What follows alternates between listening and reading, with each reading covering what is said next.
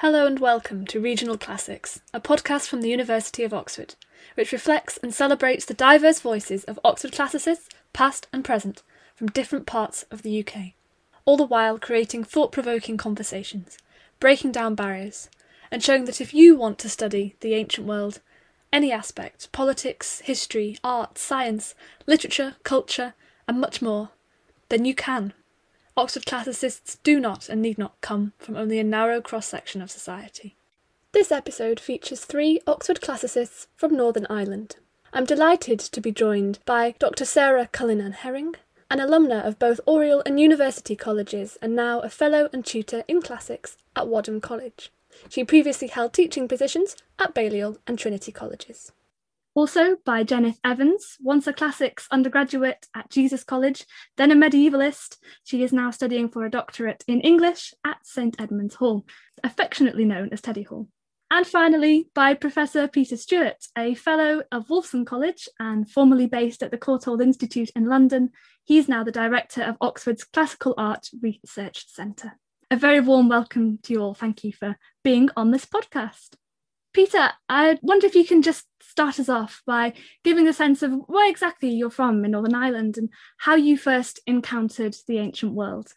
Well, I was born and brought up in Belfast. And I think, like many people, my first experience of the classical world was at primary school. Being read Greek myths, and then when one of the primary school teachers went off for a honeymoon in the Bay of Naples, came back with lots of slides of Pompeii, which really captivated me, and more experiences like that, particularly to do with archaeology and archaeological sites. So I think long before I was in a position to even think about studying Latin or anything like that, I think it was fixed in my brain. When I was older, I did have the chance at secondary school to study Latin, and started learning ancient Greek for myself as well. And that sort of moved me a little bit away from archaeology, actually, towards classics in general as a degree. And I ended up going to Cambridge to read classics. And Jenith? Hi, yeah. So, similar to Peter, kind of my earliest encounter with the ancient world, I was also Greek myths and stuff like that. Like, I distinctly remember being really young and looking up loads of constellations and their names and the stories behind them and stuff like that. So like Orion and Pegasus. From a really young age, I loved all of that stuff. But yeah, I didn't ever really have an opportunity to kind of study classics at school.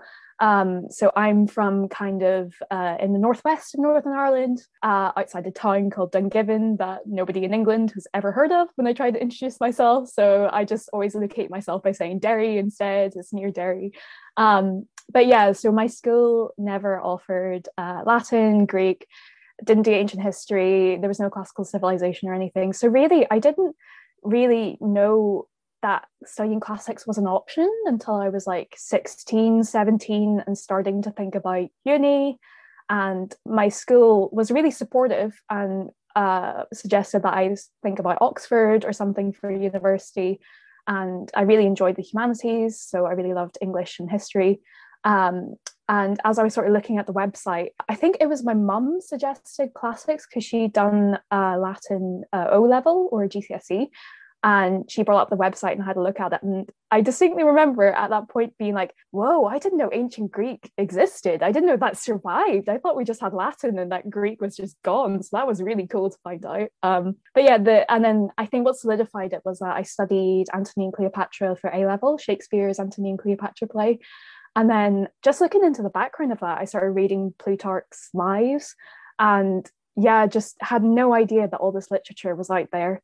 And then, that sort of carried on. And one of my teachers suggested that I apply for Unique, one of the summer schools. And I put down English as my first option because I didn't think I would get into the classics course because I'd never studied it before.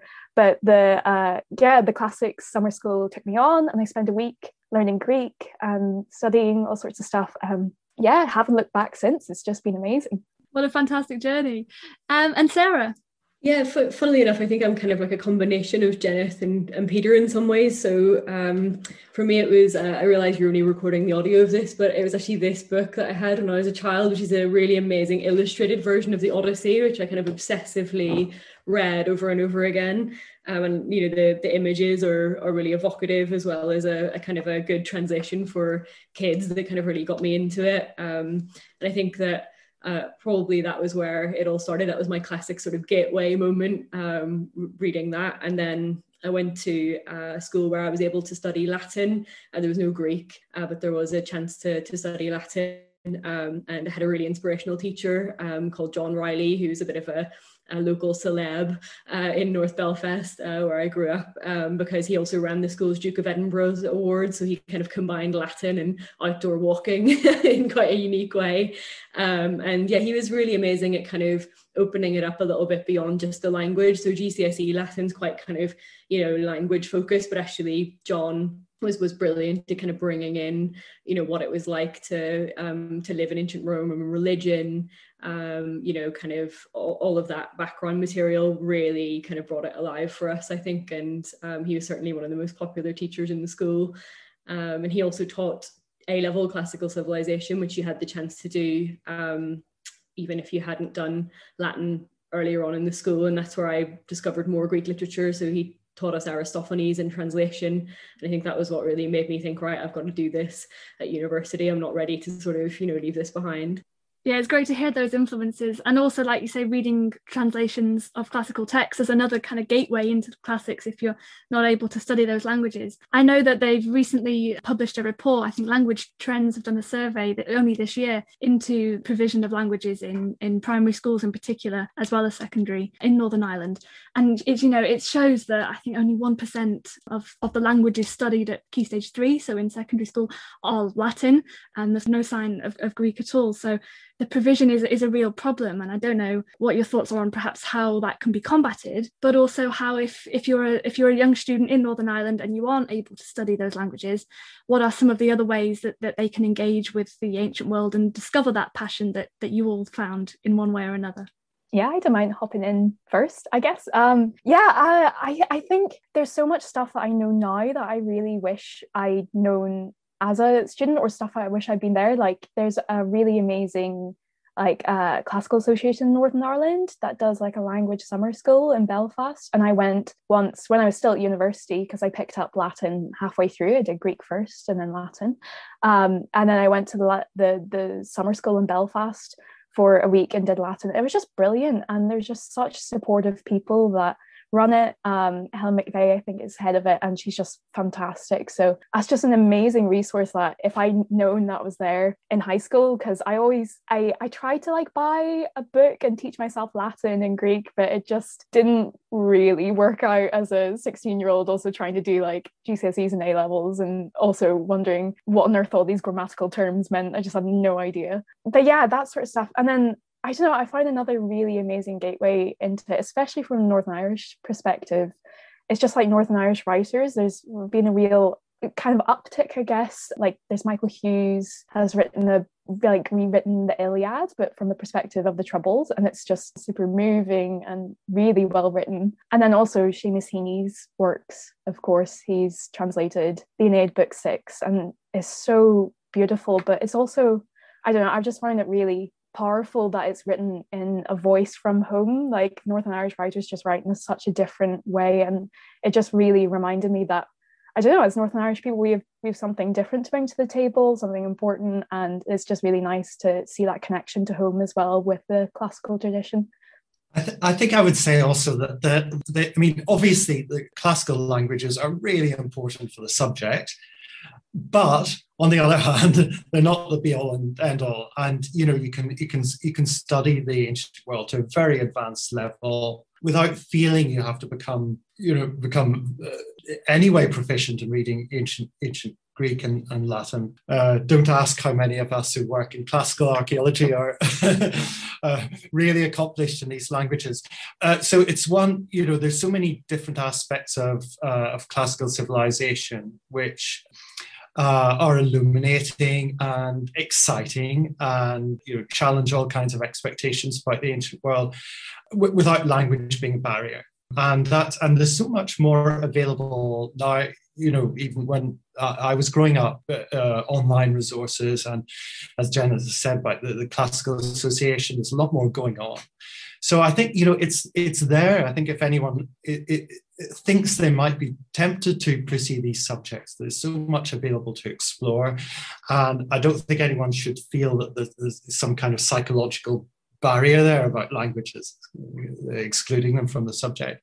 Yeah, no, I'd absolutely agree with that. And I think, maybe one of the few good side effects of the pandemic that we've all been through is that there are so much more available online now, so lectures and kind of discussion groups and reading groups all happening kind of over Zoom, so people can join in from all over the world. Because I know I felt, Jennifer, I don't know if you felt this, as well, kind of growing up in Northern Ireland, that there was a lot of exciting stuff happening on the mainland in London, and kind of a lot of my peers at Oxford when I arrived had been to the British Museum loads of times and had kind of been to plays in London that were based on classic stuff. And, I was kind of like, I'm not sure there's much going on in Northern Ireland of that sort. But I think now, there's so much more virtual tours of museums and virtual tours of exhibitions and stuff that at least people can kind of join in from without having to kind of fly over, which is maybe still not very accessible for everyone.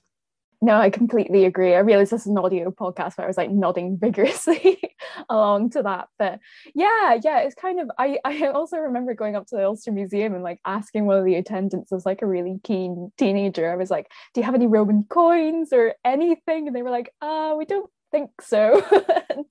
But I think they do somewhere in their collection, but the attendant that I asked did not really know. But yeah, it does definitely, like in school, it definitely did feel like that. And especially whenever I went over on Unique and talked to people from England and listened to the sort of stuff like that they had, like different weekends and taster sessions and stuff running in London especially, it does make you feel very jealous of all that happening. But yeah, like you say, like the upside of the pandemic is that there's a lot more online now, and stuff just posted on Twitter and everything. It's just all over social media. So yeah.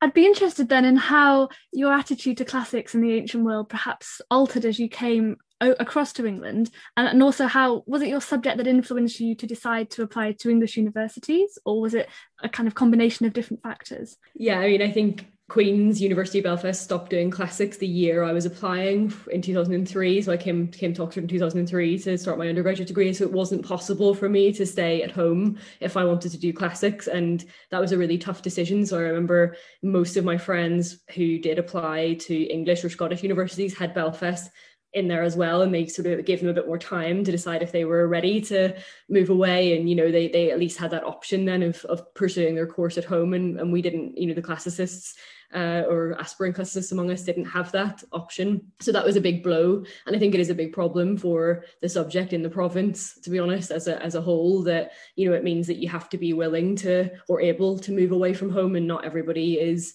willing or able to do that, whether it might be financial reasons, or they're not ready to move away from home, or they want to stay in Northern Ireland. So I think that's a really big thing. I think probably the big thing for me was when I arrived in Oxford, realizing the sheer breadth of classics. So all I'd been exposed to really was literature, and a little bit of history, but very much text-based, reading a little bit of Latin in the original, because I did have the chance to do A-level and GCSE Latin, but then reading Aristophanes in the Odyssey and the Aeneid in English for Class Save A-level, and then suddenly arriving over and realizing that there's kind of, archaeology and philosophy and epigraphy and papyrology, and that it just kind of, there was more and more layers to classics. Every kind of year I studied it, I discovered something new, and I thought that was incredibly exciting. So I remember feeling like this is the kind of subject you could study forever and never get to the bottom of it. Yeah, it's one of the advantages of being in a larger department as well as a university student. When I was growing up, I had a very piecemeal impression of what classics was about. I'd come to really love Greek tragedies and translation, and I was consistently interested in archaeology and in the Latin language. But I think it was just little glimpses of the subject, despite the fact, I'll confess it now, I had an older brother, 5 years older than me, who had studied classics at Cambridge as well. He had quite different interests from me, but I think I despite that, I still don't think I completely understood what university was about, or what studying classics there would be. So really, for me, it was just an expansion of this incredibly exciting and complicated discipline, which is really, really stimulating. Yeah, like I said beforehand, it was kind of a steep learning curve, learning what classics kind of was from not knowing that ancient Greek was a thing, like a year before I did my interview to arriving.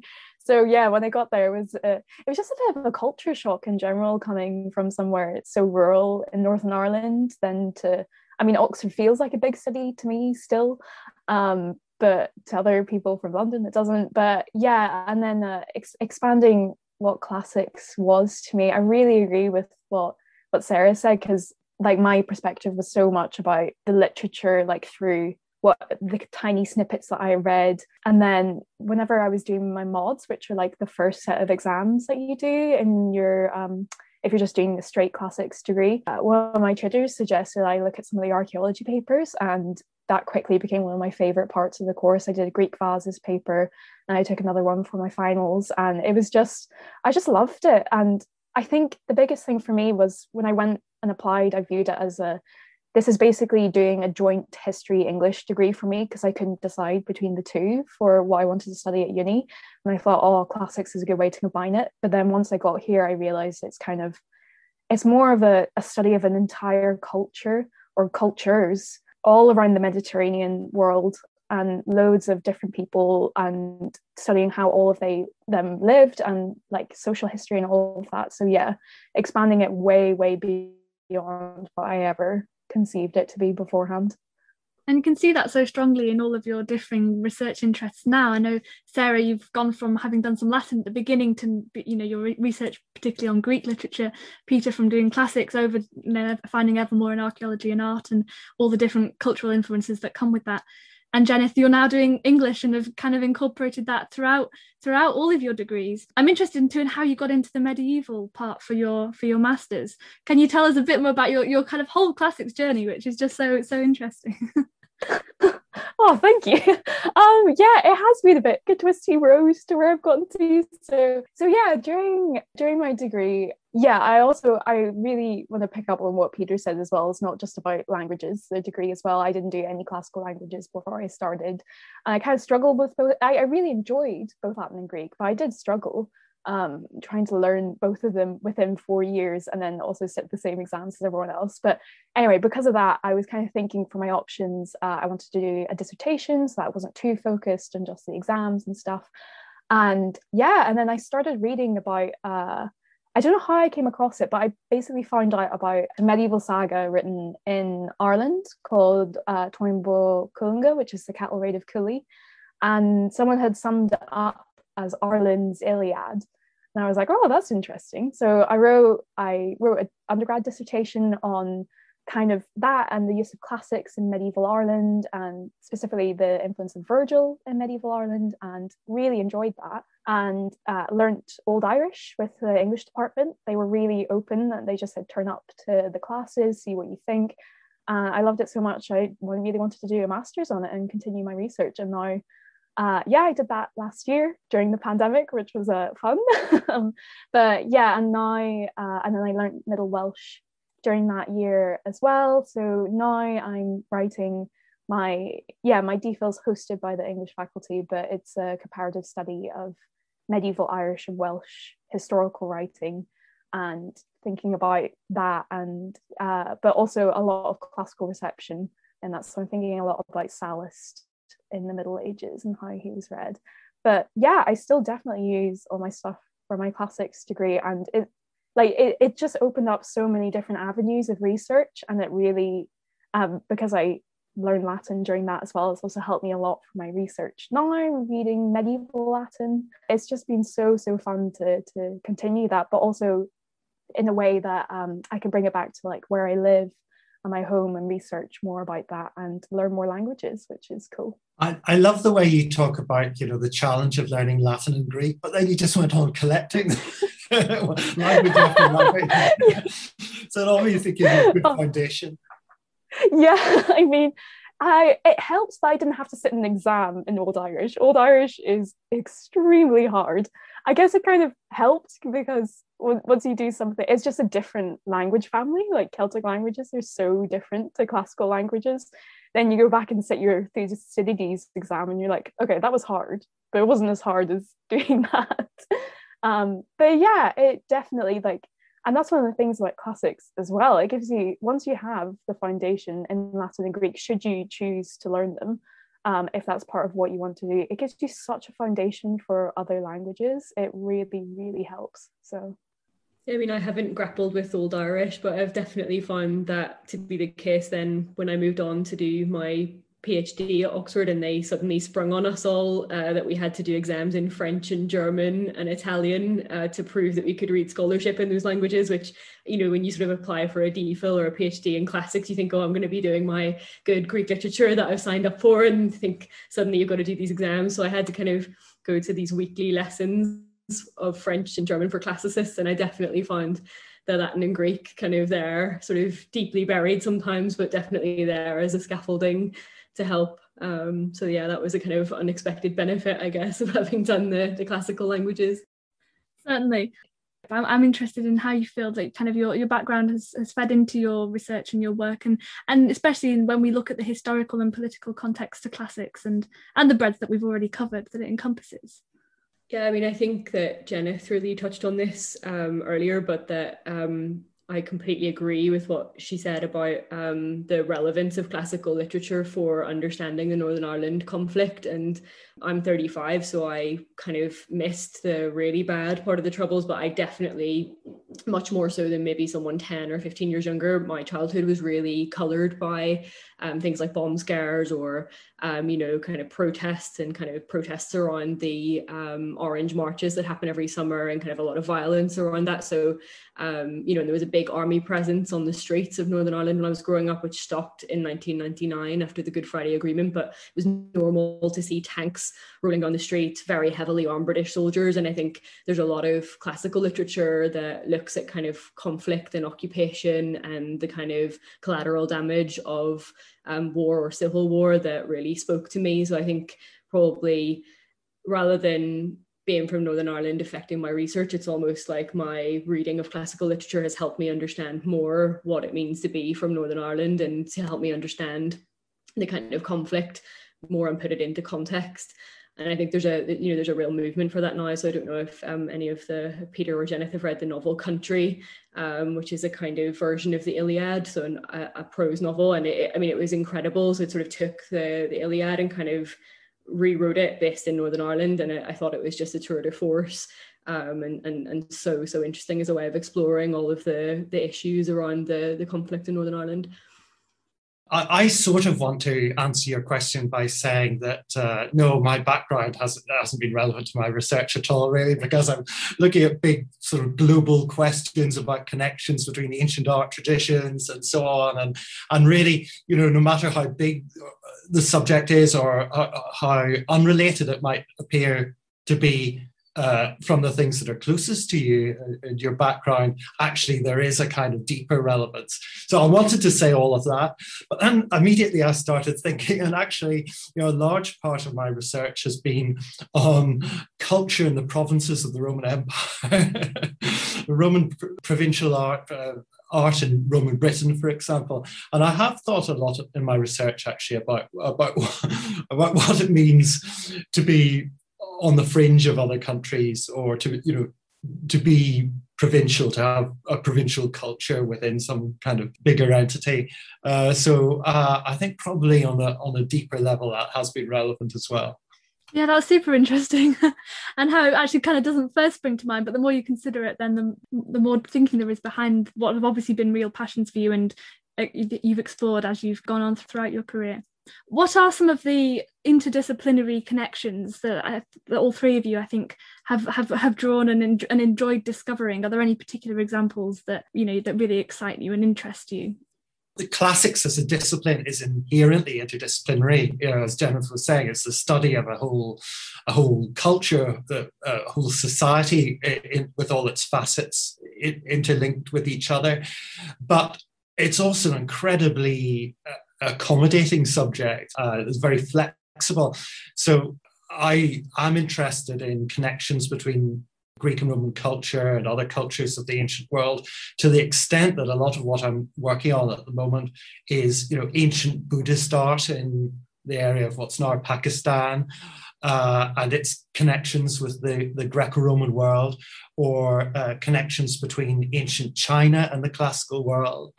And I do these things in Oxford and nobody bats an eyelid. It's like, I don't think it's crossed anyone's mind that what I do might not be classics.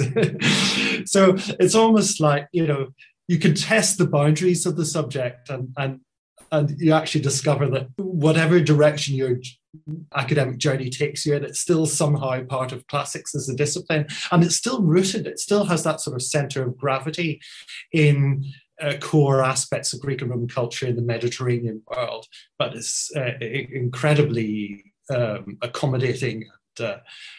Gives you a foundation for basically anything you might be interested in arising from that. Do you think in some ways then it would be better if there were a different word than classics for describing the breadth of the subject, or does it actually give us that flexibility and those boundaries are malleable enough under the heading? I was thinking about that after seeing a sort of debate on Twitter about it, and I think probably in some ways the term classics isn't very helpful. I also found that when in a practical level as an undergraduate, it doesn't so much happen now, but as an undergraduate, when I went home to Northern Ireland and said I studied classics, people would be like, music? No. Oh, Jane Austen then? No. Cars? Definitely not. And I think it's not a word that kind of explains what the subject is in a way very helpfully, unlike almost every other subject that you can study at university. So I think I'll probably be quite pro changing the name to something else and potentially something more inclusive that reflects the fact that the study of of ancient worlds or ancient cultures can and must encompass so much more than study of just ancient Greece and ancient Rome. And I think, that kind of interdisciplinarity or breadth that might bring of kind of knitting together classics with other branches of ancient study, ancient worlds, ancient culture can only be a good thing, really.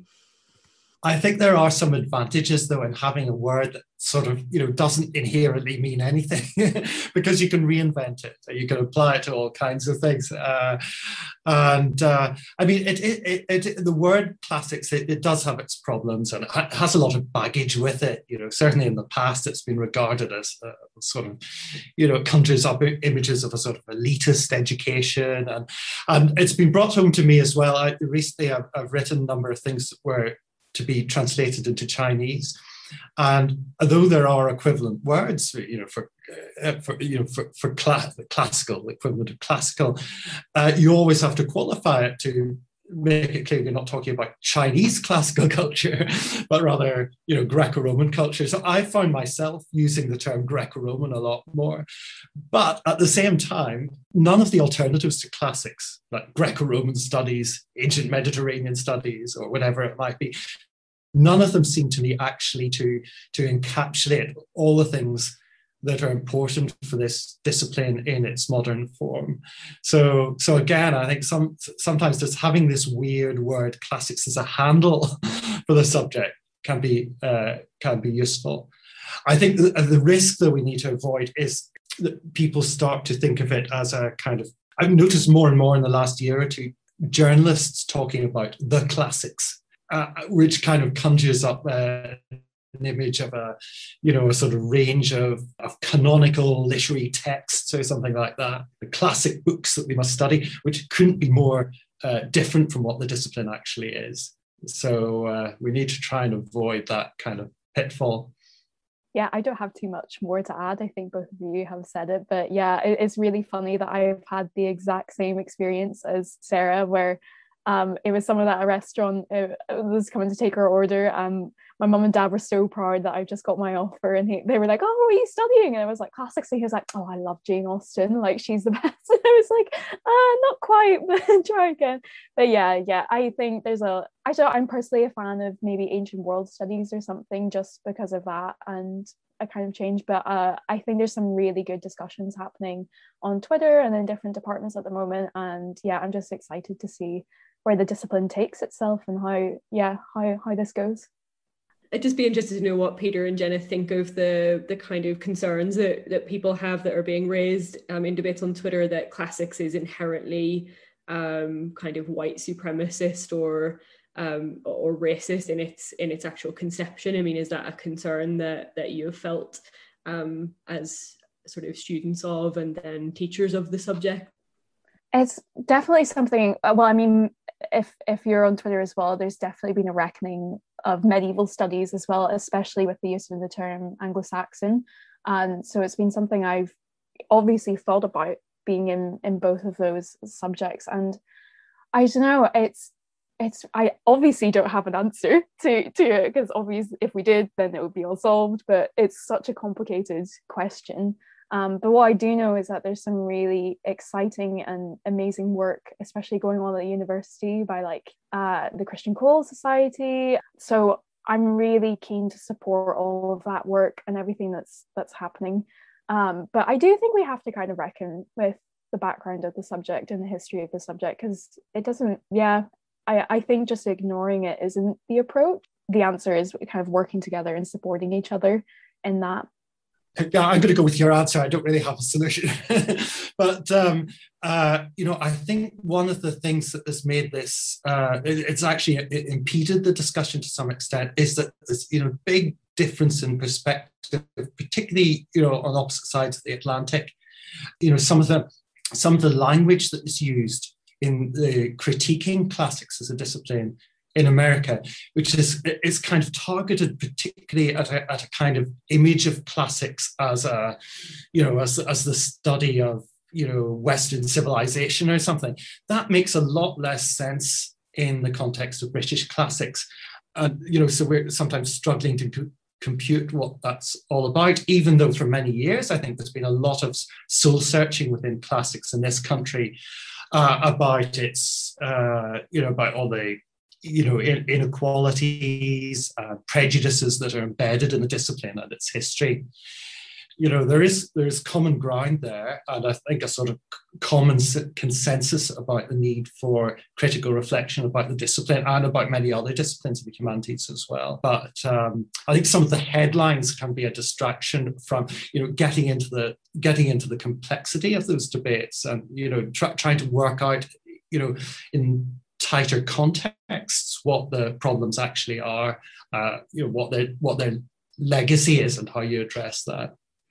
And how do you think that we can, as Oxford Classics here represented by people at all kind of stages within their careers of being classicists and encountering the different subjects too, how can we make the discipline more accessible but also more appealing, trying to show the light in between the headlines and the positivity around the subject and the importance, as we said, of debate and of thinking critically about our discipline to young people around both Northern Ireland and around the rest of the UK?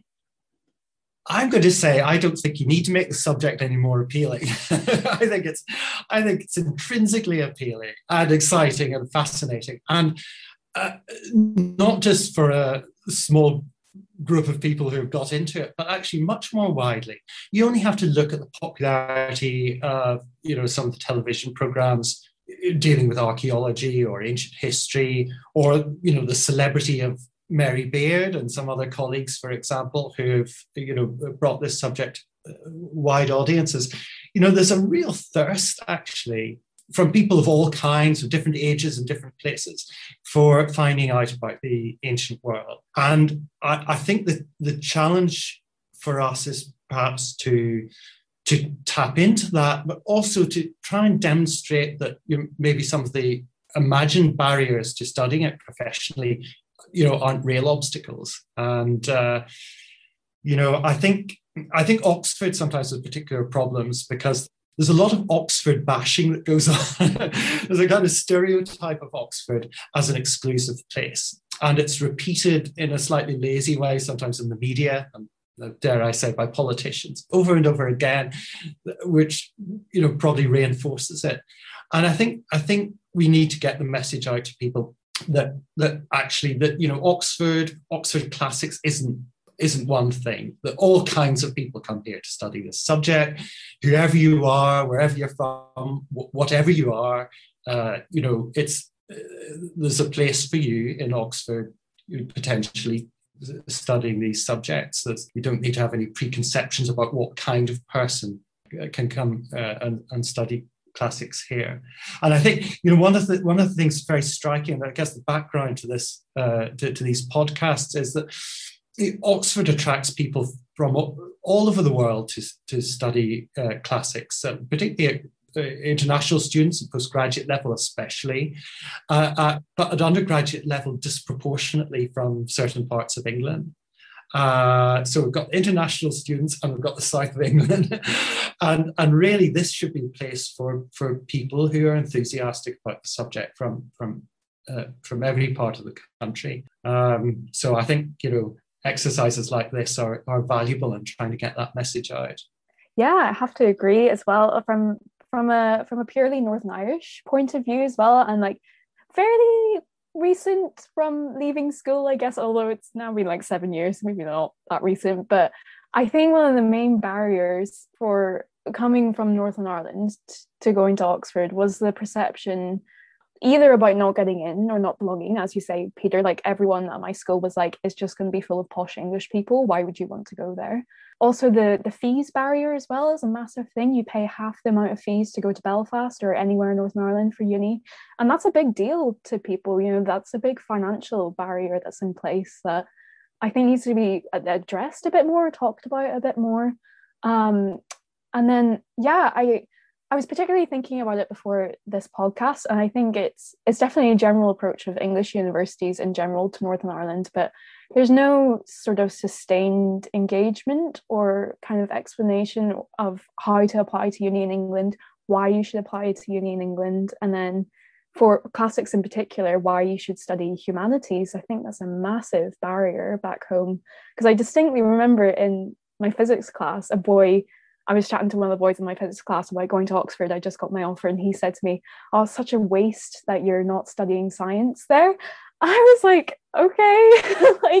But at the time I was like, that was just the done attitude. It was like, if you're not studying science or maths, there's no point. And I think we're really missing a trick by not explaining how many transferable skills you can get from your degree from a purely cynical point of view, but just how enjoyable the discipline is, how varied it is, the directions you can go.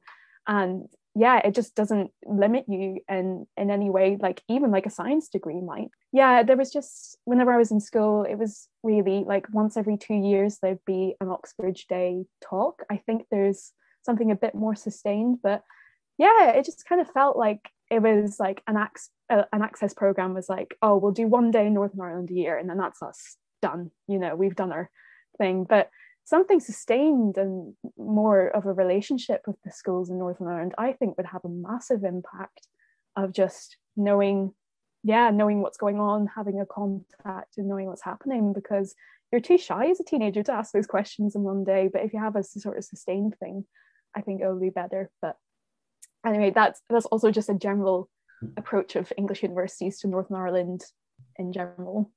So much of that kind of resonates with me. I think probably there are two strands that I would pick out from my perspective. I spent 10 years in teaching and secondary education before I came back to Oxford a couple of years ago to work at the faculty and at Wadham. So I think I've kind of seen this from a teaching perspective too, and what kind of motivates people to apply for different degrees or what are their concerns. And I think thinking about Northern Ireland in particular, there is a real I think a culture there of valuing pragmatic subjects, so STEM subjects or subjects that directly lead to a career. So I had a lot of people telling me, oh, but you're really bright, why don't you do law? Why don't you do something that really obviously leads to a kind of professional career, and people kind of were a bit suspicious about what you could actually do, you know, with classics. And then I think this was less of an issue when I went to university, but with the level of fees the way they are now, so you're paying £9,000 a year, I think there's a lot of concern, you know, from some parents. Again, they want if their children are going to get into a lot of debt for university again, they think, well, why not do something more practical, in inverted commas. So I think communication about what a humanities degree or what a classics degree can offer, you know, the pupils, the applicants, and to reassure the parents, you know, what kinds of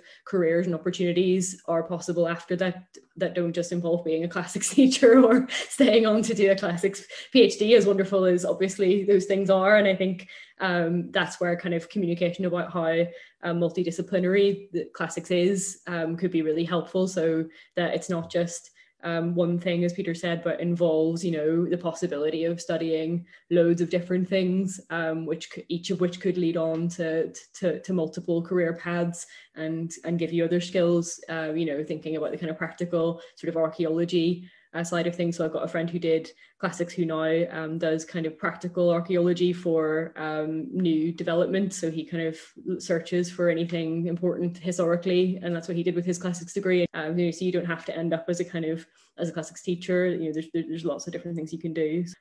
And looking back, I realized, you know, you got a lot of advice from relatives and from teachers. Often quite negative advice. You know, I remember teachers, you know, being science teachers, for example, being shocked when they heard that somebody wanted to study Latin or whatever. You know, what on earth is he thinking? There's sort of well-meaning advice, which is often based on very limited knowledge or a kind of knowledge of one example, you know, sort of anecdotal information about somebody who went to a particular university or whatever. And so, you know, I would want to encourage people, you know, potential students, but also their families, actually find out more about what's really involved from a particular university they're interested in, or just in the discipline in general, rather than just, you know, jumping to conclusions. Yeah, just off the back of that as well, I think the thing that just completely changed my whole application, or the chances of my application, was going on Unique and going to Oxford for a week. Like, that scheme was so helpful to me and breaking all the perceptions that I have, because as you say, Peter, you get loads of people thinking that they're an expert in what England and Oxford is going to be like, and they don't have a clue. Like, another friend at school thought that you had to wear subfusk to all your lectures and everything, and that was the reason that she didn't apply, because she didn't want to wear a uniform all day. And it's stuff like that. But yeah, it would just be great. Like, schemes like that are so good and amazing, but it would be great as well if there was more of coming, like, not expecting Northern Irish students to come to Oxford or to do all of that, but a bit more meeting us on our own ground. I think that would be really, really cool and helpful. Yeah, that's an excellent idea. So you didn't all have to wear subfusk every day, but what were some of the highlights of your Oxford experience, whether that be academically or socially, or any kind of aspect of your Oxford time as a student or as a tutor or teacher that really stands out to you? I'll jump in. So I think for me, the most exciting thing and the most memorable thing that I did as a student here was actually when I was a master's student, and I did a module in papyrology.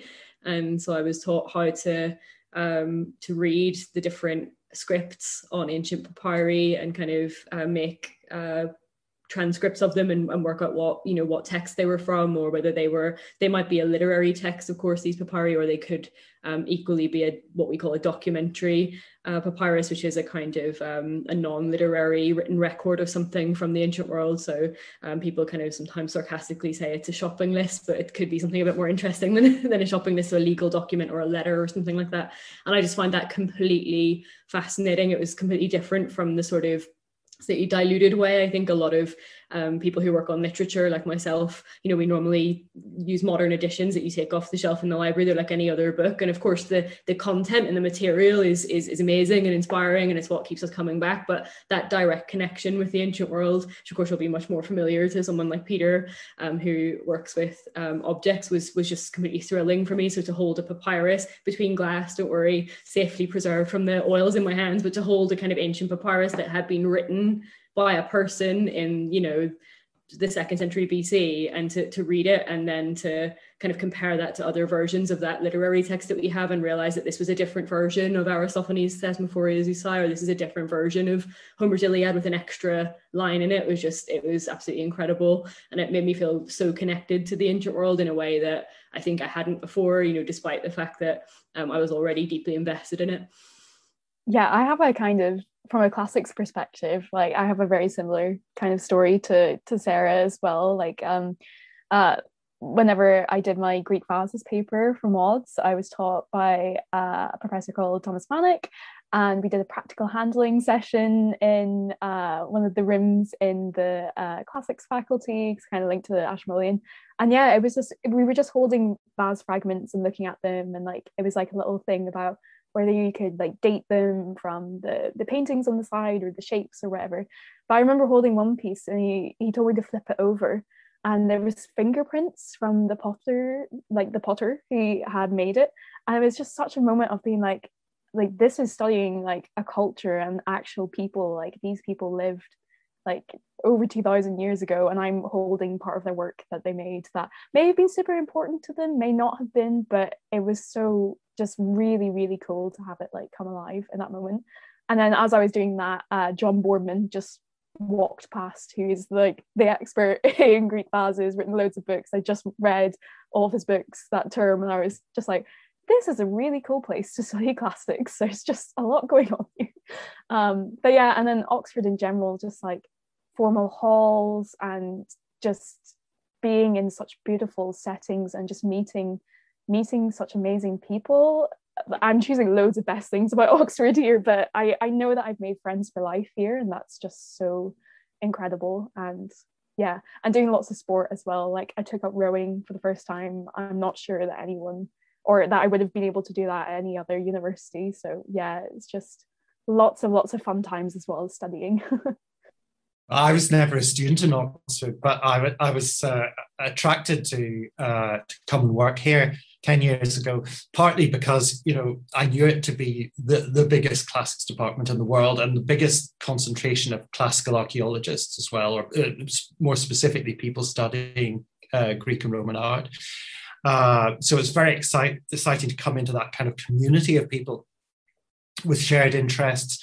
But I mean, one of the amazing things about Oxford is because it's so big in certain subjects like classics, that, no matter how obscure your interests are, or, if you think there's something that's really idiosyncratic and only you are thinking about it, it's quite likely that you'll find people to talk to in Oxford. And in my first week working here, just, socially, I met 6 people who studied the Sogdians. Now, nobody listening to this will know who the Sogdians are. The ancient people who inhabited, parts of Central Asia, Uzbekistan and Tajikistan are out there.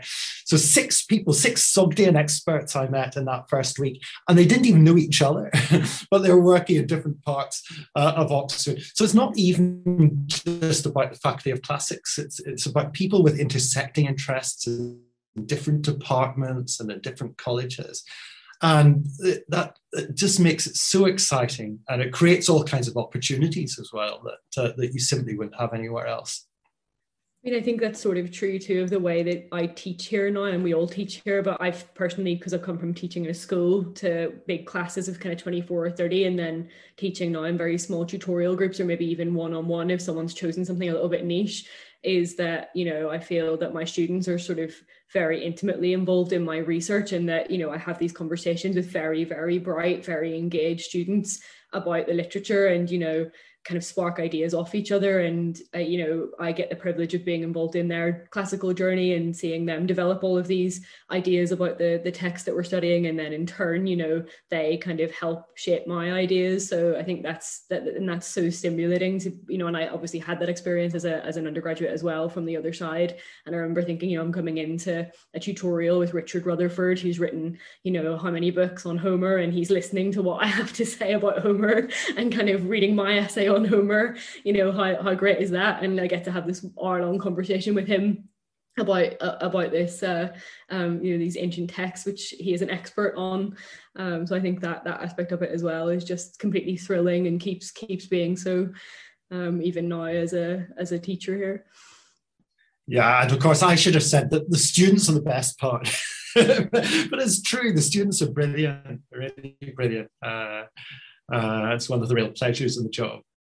Yeah, I was just going to say as well, there's so many moments when I was in tutorials in like beautiful old rooms in colleges and just discussing just any aspect of the ancient world that I wanted to, about classical Athens or Rome and stuff, and being in the moment thinking like, I'm so lucky to be able to do this. This is just so cool and so much fun. So yeah. And as you say, the respect, I think, that is built between students and tutors, that it's very much a two-way conversation. And as you said, you know, you're learning from each other. And it's often, I think, for people, sometimes the first time they've experienced that, or when you arrive, you think, oh my gosh, these are tutors and they're so far above me and they know everything and I couldn't possibly engage in the conversation. They'll never listen to my ideas. And yet you actually do have those great moments, and that's the real the power of the tutorial system, and being able to not only have that conversation with an expert, but to learn from each other too is fantastic.